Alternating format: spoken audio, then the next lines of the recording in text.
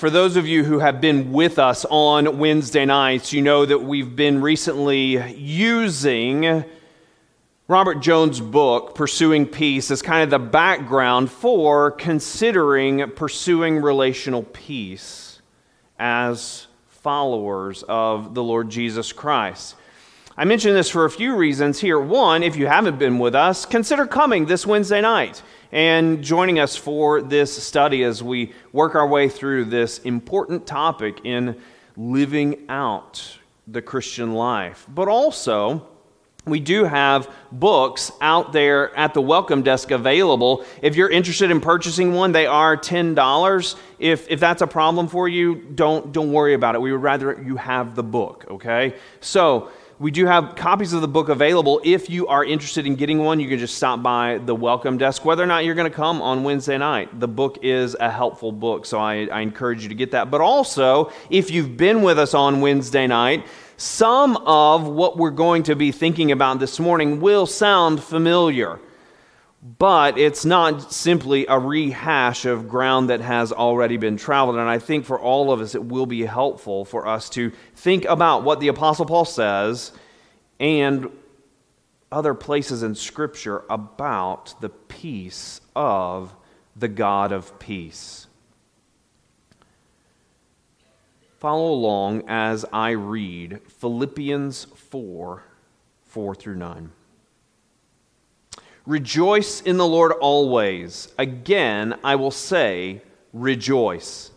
Let your reasonableness be known to everyone. The Lord is at hand. Do not be anxious about anything, but in everything by prayer and supplication with thanksgiving let your requests be made known to God, and the peace of God, which surpasses all understanding, will guard your hearts and your minds in Christ Jesus. Finally, brothers, whatever is true, whatever is honorable, whatever is just, whatever is pure, whatever is lovely, whatever is commendable, if there is any excellence, if there is anything worthy of praise, think about these things. What you have learned and received and heard and seen in me, practice these things, and the God of peace will be with you. So primarily, as we think about these verses, we're considering in particular what Paul writes in verse 7 and in verse 9, where in verse 7 he speaks of God and the peace that he gives, and the peace of God which surpasses all understanding. And then in the conclusion of this section there at the end of verse 9, he writes this promise: the God of peace will be with you. So in light of what Paul says here, what I'd like for us to do is, or my goal in this time together is that we would rejoice and rest in the peace of the God of peace. Rejoice and rest in the peace of the God of peace. In order to move in that direction, I think there are three things that we should observe. First is the lack of peace. The lack of peace. Second is the source of peace. The source of peace. And then thirdly, the gift of peace. The gift of peace. So the lack of peace, the source of peace, and then the gift of peace. Well, first of all, the lack of peace. We've talked about, as we've worked our way through the book of Philippians, a number of times about the disruptions, the opposition that the church at Philippi was facing. So just as a quick reminder, two ways there was a lack of peace in their experience. One was from the outside world, as the outside world was trying to oppose them and minimize their gospel witness, discourage them in their faithfulness. There was an experience, of course, there with conflict, with opposition. But we also see that there was conflict, some measure of a lack of peace within the congregation itself. There was some sort of dispute, disruption that was afflicting the congregation. We saw this back in verse 2 of chapter 4. I entreat Euodia and I entreat Syntyche to agree in the Lord. Yes, I ask you also, true companion, help these women who have labored side by side with me in the gospel. So there was some sort of conflict, dispute between these two women that seems to have been impacting the rest of the congregation. So, as Paul writes to them here in the middle of chapter 4, he writes to those who are experiencing an absence of some measure of peace in their lives. Can you associate? Can you associate with experiencing a lack of peace? You don't have to look far in our world to realize that we are woefully in need of peace. We experience it in our own households, don't we? Even husbands and wives whose deep down desire is to honor the Lord Jesus Christ and model before a watching world the relationship that Christ has with His church. Even a couple such as that experiences marital strife. It's two sinners relating to one another. Parents with their children. You with your extended family know what it is to be in relational conflict, to experience some measure of the absence of peace. Perhaps with your neighbors. But even outside of just your own circle there, it can happen in church life, can't it? Oh, we've all heard how do I put it? The stories, we'll just call it the stories, right, of churches in conflict, sometimes over significant matters, sometimes over things, less than significant, right, like the color of the carpet, color of the pews. Those things can cause conflict in the life of a church, but also locally, at the state level, nationally, globally. There are manifold evidences, manifold examples of conflict in our world that cry out for peace. But how do we explain this lack of peace? Well, we could try and pinpoint in each individual relationship specific issues that are causing the conflict, are causing the problem, and seek to deal with those issues. And that would be right and good insofar as it can go, and insofar as the absence of peace in those relationships, either personally or even globally between two nations, can be pinpointed to specific issues in the relationship. But we know if we've listened to Scripture, we know that ultimately all conflict finds its cause in one origin, in one issue. And it's that three-letter word, sin. Now, here we also have to be careful, because while we can look for band-aid solutions to conflict in pinpointing specific issues, and if we just get these issues worked out, everything will be okay. Friends, we can also use that three-letter word as a band-aid solution to the conflict when we say, well, it's just sin.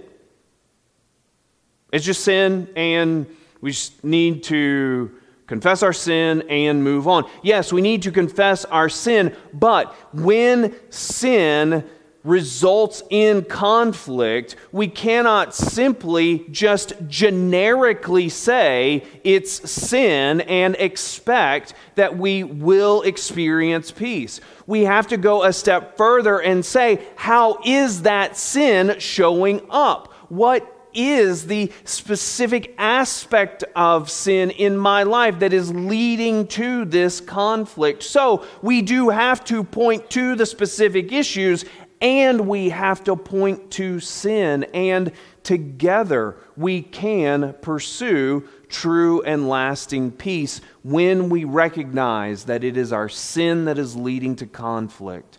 And it is only as we confess and seek to address our sin that we can experience the peace of the God of peace.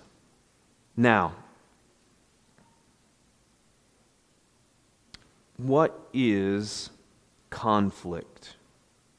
I would suggest that conflict, or the absence of peace, shows up when one or more parties have unmet desires or expectations in a relationship. Let me repeat that. Conflict, or the absence of peace, shows up when one or more parties have unmet expectations in a relationship. So think about a conflict that you have with a friend. Your friend does something or says something that you don't like.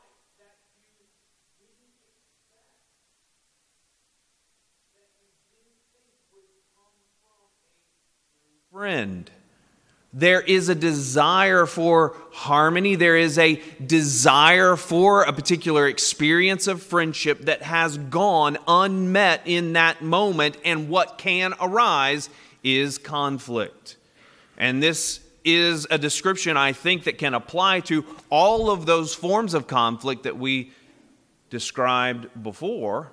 Global conflict, unmet desires of one nation in relation to another nation. At the political level, at the national level and the political level, unmet desires for one party with respect to another party, though they can never satisfy one another. But now I've gone too far. Conflict shows up when our desires go unmet. And friends, this is true with the fundamental conflict that we experience in this life, and that is conflict with God. Conflict with God because of Romans 3:23. All have sinned and fall short of the glory of God. In our relationship with God, we have failed to live up to His desires for us. We have failed to live up to His desires in our sin, and there is conflict, which must be addressed. Well, then, if that's what conflict is, what is peace? Two things I think that we need to recognize as far as what peace is in order to understand the source of peace and the gift of peace. In part, peace in relationships is the absence of hostilities, the absence of open warfare, whether it's verbal or otherwise. A pleasantness. But we can experience some sort of external appearance of peace in terms of it doesn't appear that there's any conflict or hostility, but still not be at peace. Peace is not merely an outward experience. There's no warring going on, verbally or otherwise. But peace is also a disposition internally, a well-being of soul. And so this is, I believe, the peace that God establishes, is the source of, and gives to us. The absence of hostilities and a state of well-being. How do we see this? Well, first, we need to see that God is the source of peace. Notice again there in verse 9, how does Paul identify God? Practice these things, and the God of peace will be with you. God is the source of peace. We're used to hearing about the fact that God is good, that God is holy, that God is love. And all of these things are true. But friends, God is also peace. Judges 6:24. Then Gideon built an altar there to the Lord and called it The Lord is peace. The Lord himself is peace. This is a reminder of what we thought about last week. Remember when we talked last week about the fact that God's goodness, that his character shows up throughout creation, through his fingerprints in what he has made? So it is with peace. Where there is any experience of peace, it is there because this world has been created by a God who is peace. And we cannot linger here, so I'll just give it to you as something to think about this afternoon, or perhaps something to think about over lunch with those you have lunch with.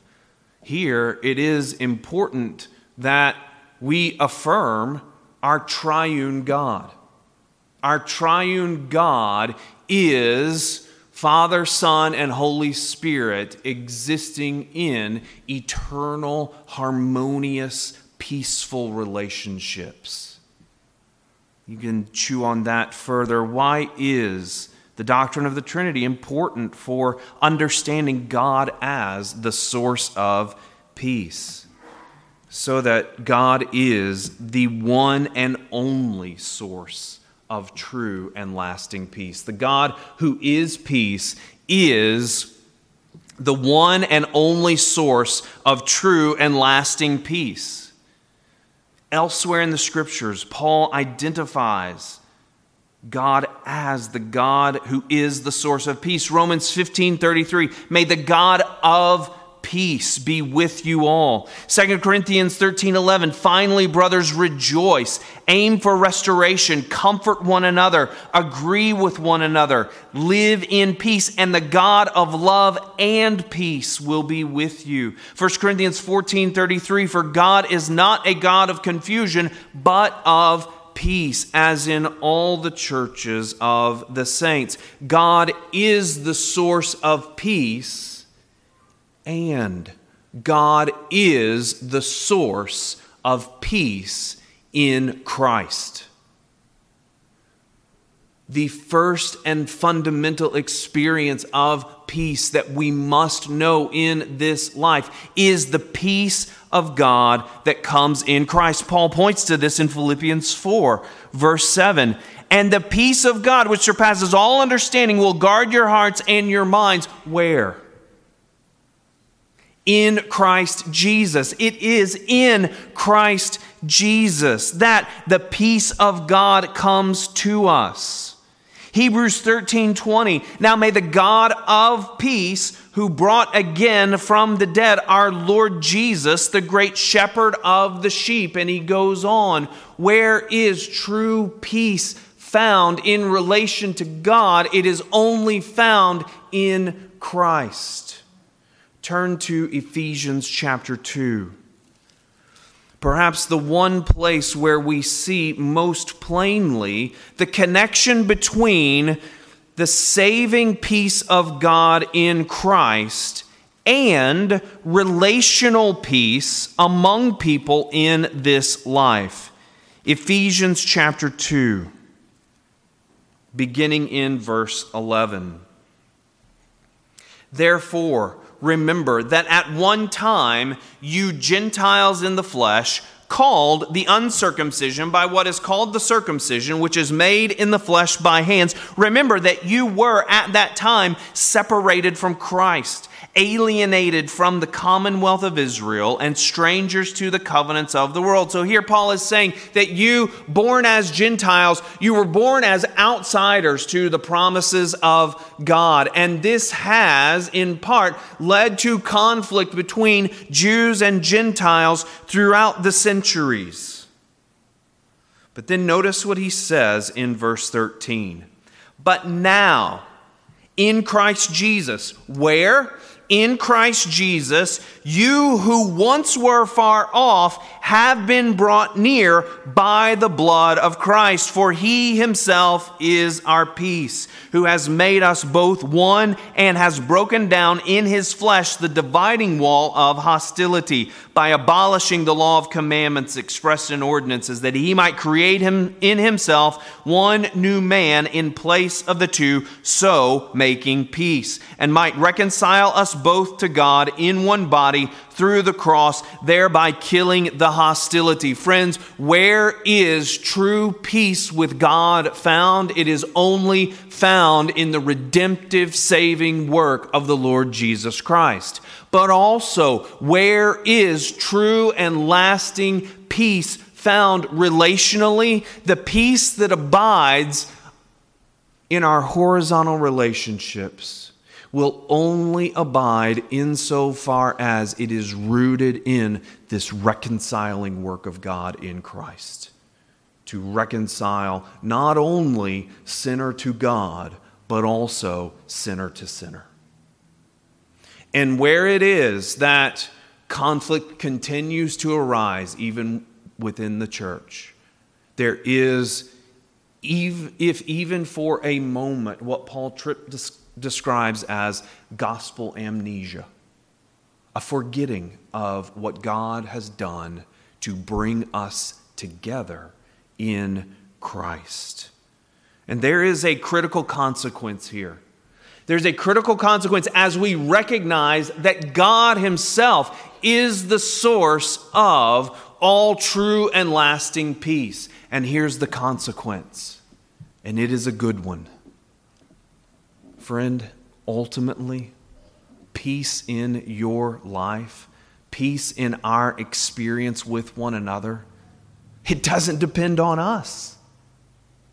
It does not depend on us. We have a responsibility to strive after peace. But ultimately, where does peace come from? Not from our creative ingenuity, not from the way that we can try and figure out how things ought to fit together and hope that the glue sticks. Friends, true peace comes from God himself. When you get your AEP bill each month, if you turn over to the second page, there's a breakdown, and you're charged for generation, transmission, and distribution. Now, hardly anybody looks at that, right? You just look at that top number in the upper left-hand corner, and you pay the bill, or it's automatically deducted from your checking account, however you have it set up, and it's that one number. Did it go up? Did it go down? Is it staying within the budget? But if you look, it's broken down because AEP charges you for these three different aspects. And when we moved to the state of Ohio 13 years ago, it was a new experience for me to have companies competing for the generation of my electricity. We can give you a better deal than you're currently getting. And you can go to the Apples to Apples website, and you can lock in your 24-month term. You can lock in your 30-day term, and you can see all of the offers there to lock in your rates for the generation of your electricity. Friends, we cannot generate the peace in ourselves that this world needs. We cannot pay the cost of the peace that is required to generate the peace that this world needs. It is only God in Christ that can supply the peace that we desperately need and that this world needs. God is peace. Judges 6:24. God is the source of peace. But praise God, the one who is himself the source of peace is also the giver of peace. He is the one who gives the gift of peace. Here, turning back to Philippians chapter 4, whereas in verse 9, Paul describes God as the source of peace, the God of peace. In verse 7, the order of words is flip-flopped, so that where it is later, God of peace, now at the beginning of verse 7, the peace of God. That is, the peace that God gives, the peace that God supplies. 2 Thessalonians 3:16 also identifies the gift of God's peace. Now may the Lord of peace himself give you peace at all times in every way. The Lord of peace be with you all. God is not only the source of peace, he is the giver of peace to his people. So that as we think about the gift of God's peace, I want to quickly draw attention to seven truths about the gift of God's peace. Some of these draw out from what we have already said. Some of them are other observations. But first, this gift of God's peace, God's gift of peace comes to us by faith in Christ. God's gift of peace comes to us by faith in Christ. In this way, the gift of God's peace is a one-time event. And we see this in Romans 5:1. Therefore, since we have been justified by faith, that is made right with God through trusting in the Lord Jesus Christ, the result is we have peace with God. We said earlier that conflict arises when the expectations of one are not met. Friends, we are, apart from Christ, in conflict with God because we have not lived up to his perfect, holy, righteous requirements. Our sin brings fracturing with God, but the gift of God is eternal life in Christ Jesus our Lord, so that if you will turn from your sin and put your trust in the Lord Jesus Christ, not because of anything that you have done, but because of everything that God has done in Christ, there is peace with God.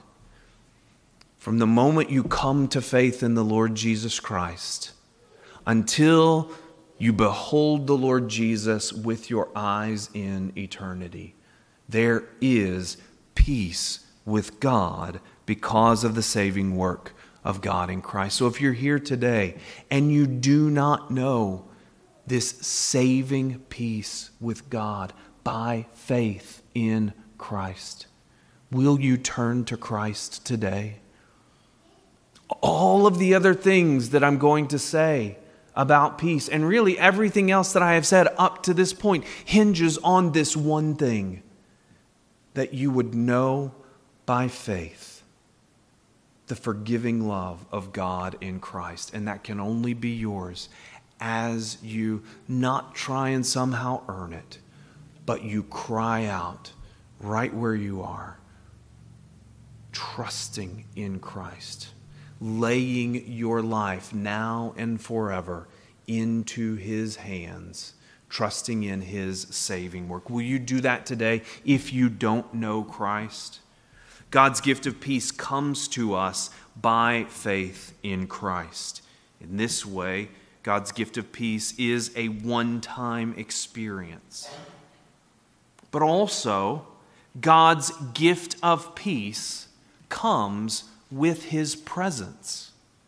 God's gift of peace comes with his presence. Notice what Paul says there in verse 9 of Philippians 4. Practice these things, the example of Paul, the teaching, applying the teaching of the Apostle Paul. Practice these things, and the God of peace will be with you.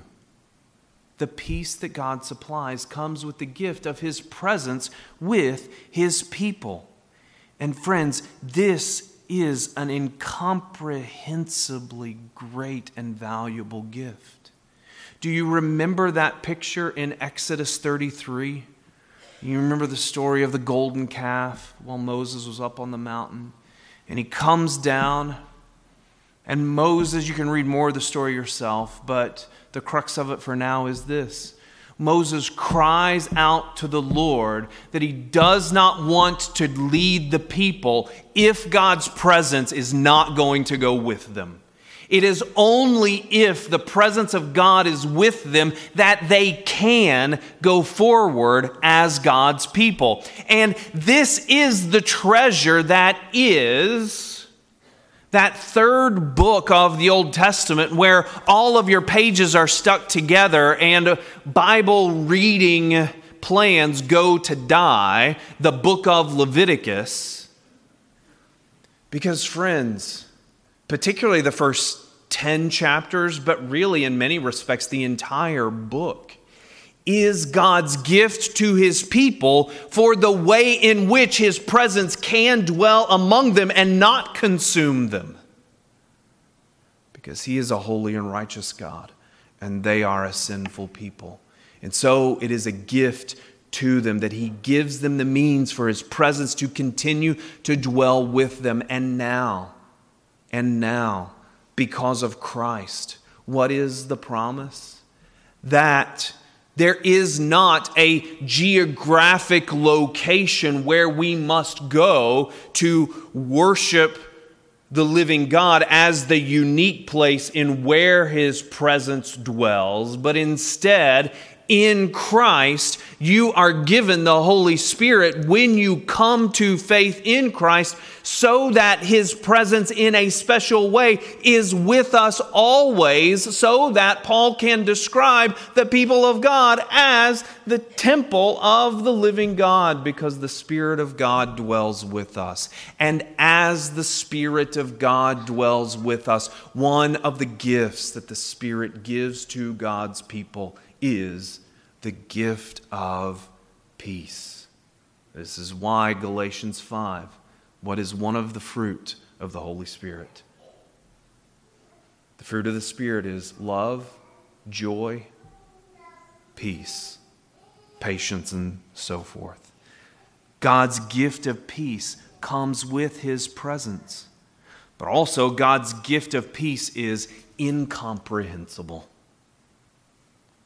Verse 7, and the peace of God, which surpasses all understanding.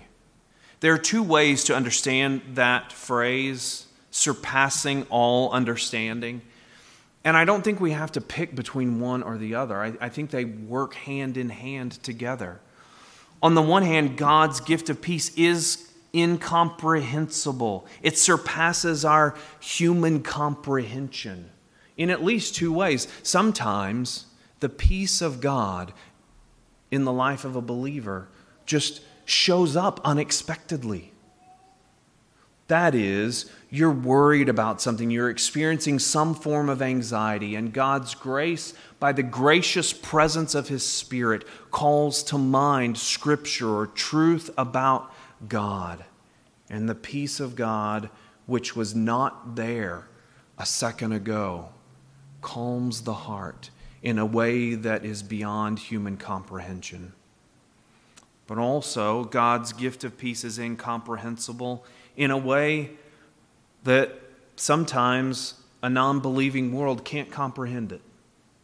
They can't comprehend how a person trusting in the Lord Jesus Christ can walk through a terminal diagnosis, can walk through a loved one in hospice care nearing the end of their days and have a measure of peace. A non-believing world cannot comprehend that kind of peace that God supplies by the gift of his word and the gift of his presence. But also, the other way to take that phrase, and the peace of God which surpasses all understanding. Friends, God's gift of peace is better than anything our minds can come up with. We spent a number of weeks thinking about anxiety and worry and so forth. And oftentimes in our fear, we're trying to come up with solutions to the problem that we perceive in order to put our mind at rest. Friends, the peace that God supplies far exceeds anything that we can come up with on our own. In this way, God's peace surpasses all understanding.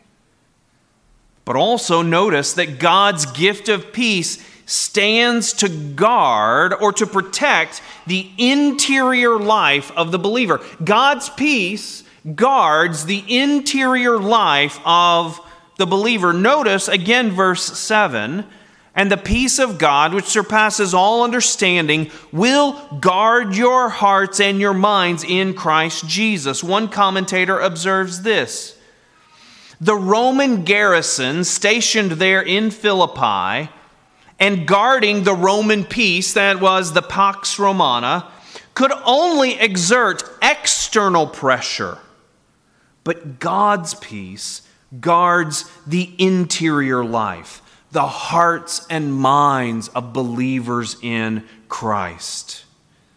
Friends, in this world of conflict, in this world plagued by sin, with an absence of peace all around us and at times showing up in our own hearts, God's primary concern is our internal peace in this life. We'll say more about that next week as we dig into Paul's statement about contentment in Philippians 4:10 and following. But God is concerned about your internal peace. And He gives that peace that passes all understanding. But also, God's gift comes to us by faith in Christ. It comes with His presence. It's incomprehensible. It's better than what our minds can come up with. It stands to guard or protect the interior life of the believer. But also, God's gift of peace, experiencing the peace that God supplies in this life, friends, it's a lifelong process.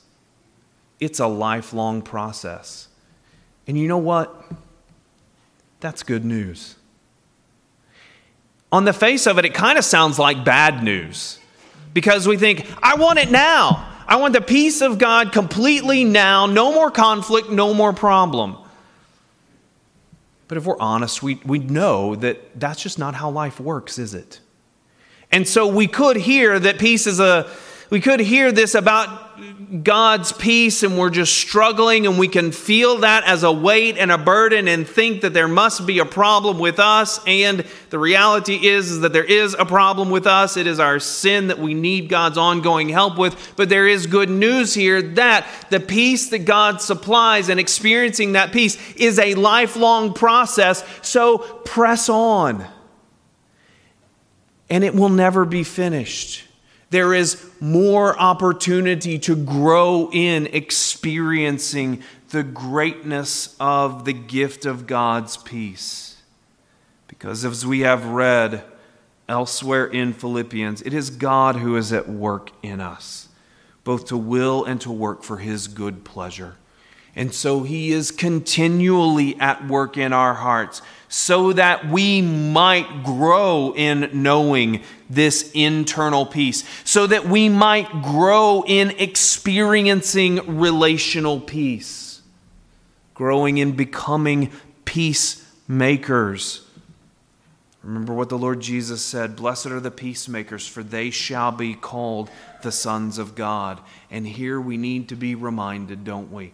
As we long to grow in experiencing that internal rest of soul that God supplies by His Word, as we long to grow in experiencing relational peace, and as we confront the reality that, friends, this is a lifelong process, we must go back to what we said just a moment ago, and that is, it is God Himself who is the source of this peace, so that we must continually rely on Him. We must continually look to Him. We must continually trust Him. We must continually plead with Him to help us grow in experiencing and living out the peace that He has so graciously supplied to us in the person of the Lord Jesus. The book that we're working through on Wednesday night helps in that direction. There are a number of other resources. If you're interested in those, you can email me and I'll send them to you. But lastly, the seventh observation about the gift of God's peace is this: the full gift of God's peace awaits the return of Jesus. The full gift of God's peace awaits the return of Jesus.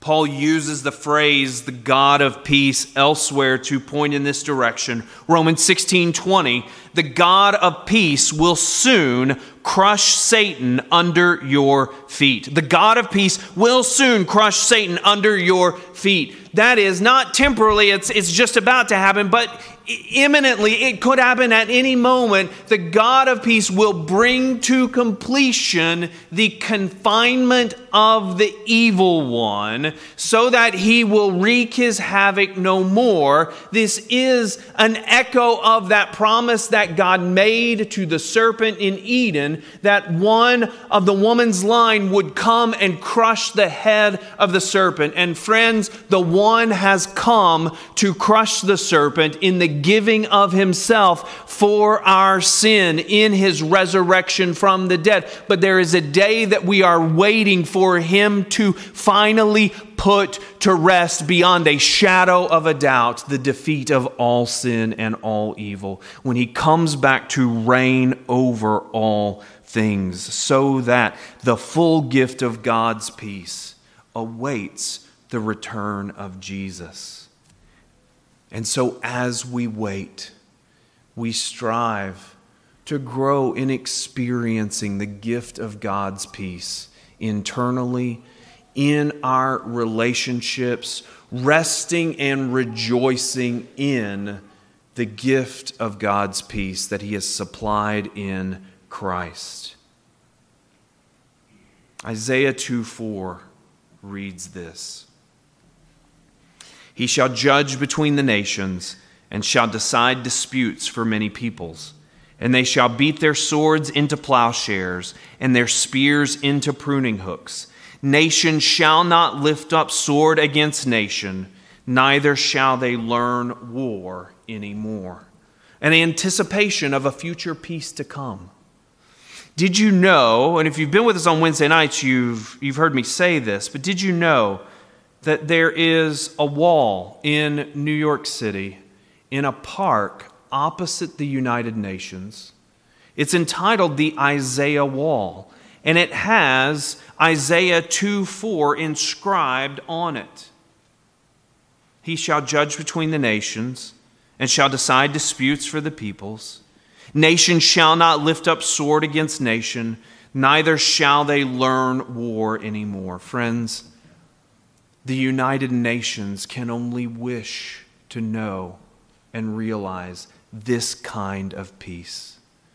This kind of future global peace will only be known when the Lord Jesus comes back and establishes his peace. That will be beyond all comprehension. But friends, the promise is that he will return and establish his peace. And so we wait, and so we celebrate, and we strive to live as his people, living out the gift of peace that he has purchased for us. Let's pray. Heavenly Father, as we come to you one more time, Father, we thank you for the gift of the Lord Jesus. We thank you, Father, that in his death and resurrection, that he has purchased peace. We thank you that, as Paul writes in Ephesians 2, he is our peace, reconciling us to you, but also reconciling us to one another. Thank you, Father, that in Christ we can know your peace that passes all understanding. Thank you that in Christ we can know the promise of your presence with us that brings the peace that only you can supply. Father, help us. Help us to treasure the gift of peace that is forgiveness in Christ. And help us, Father, to grow.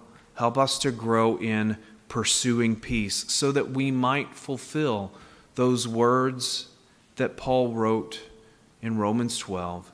Insofar as it depends on you, live at peace with all. Help us, Father, to grow in treasuring your peace, experiencing your peace, and living out the peace that you so graciously give to us in Christ. In his name we pray.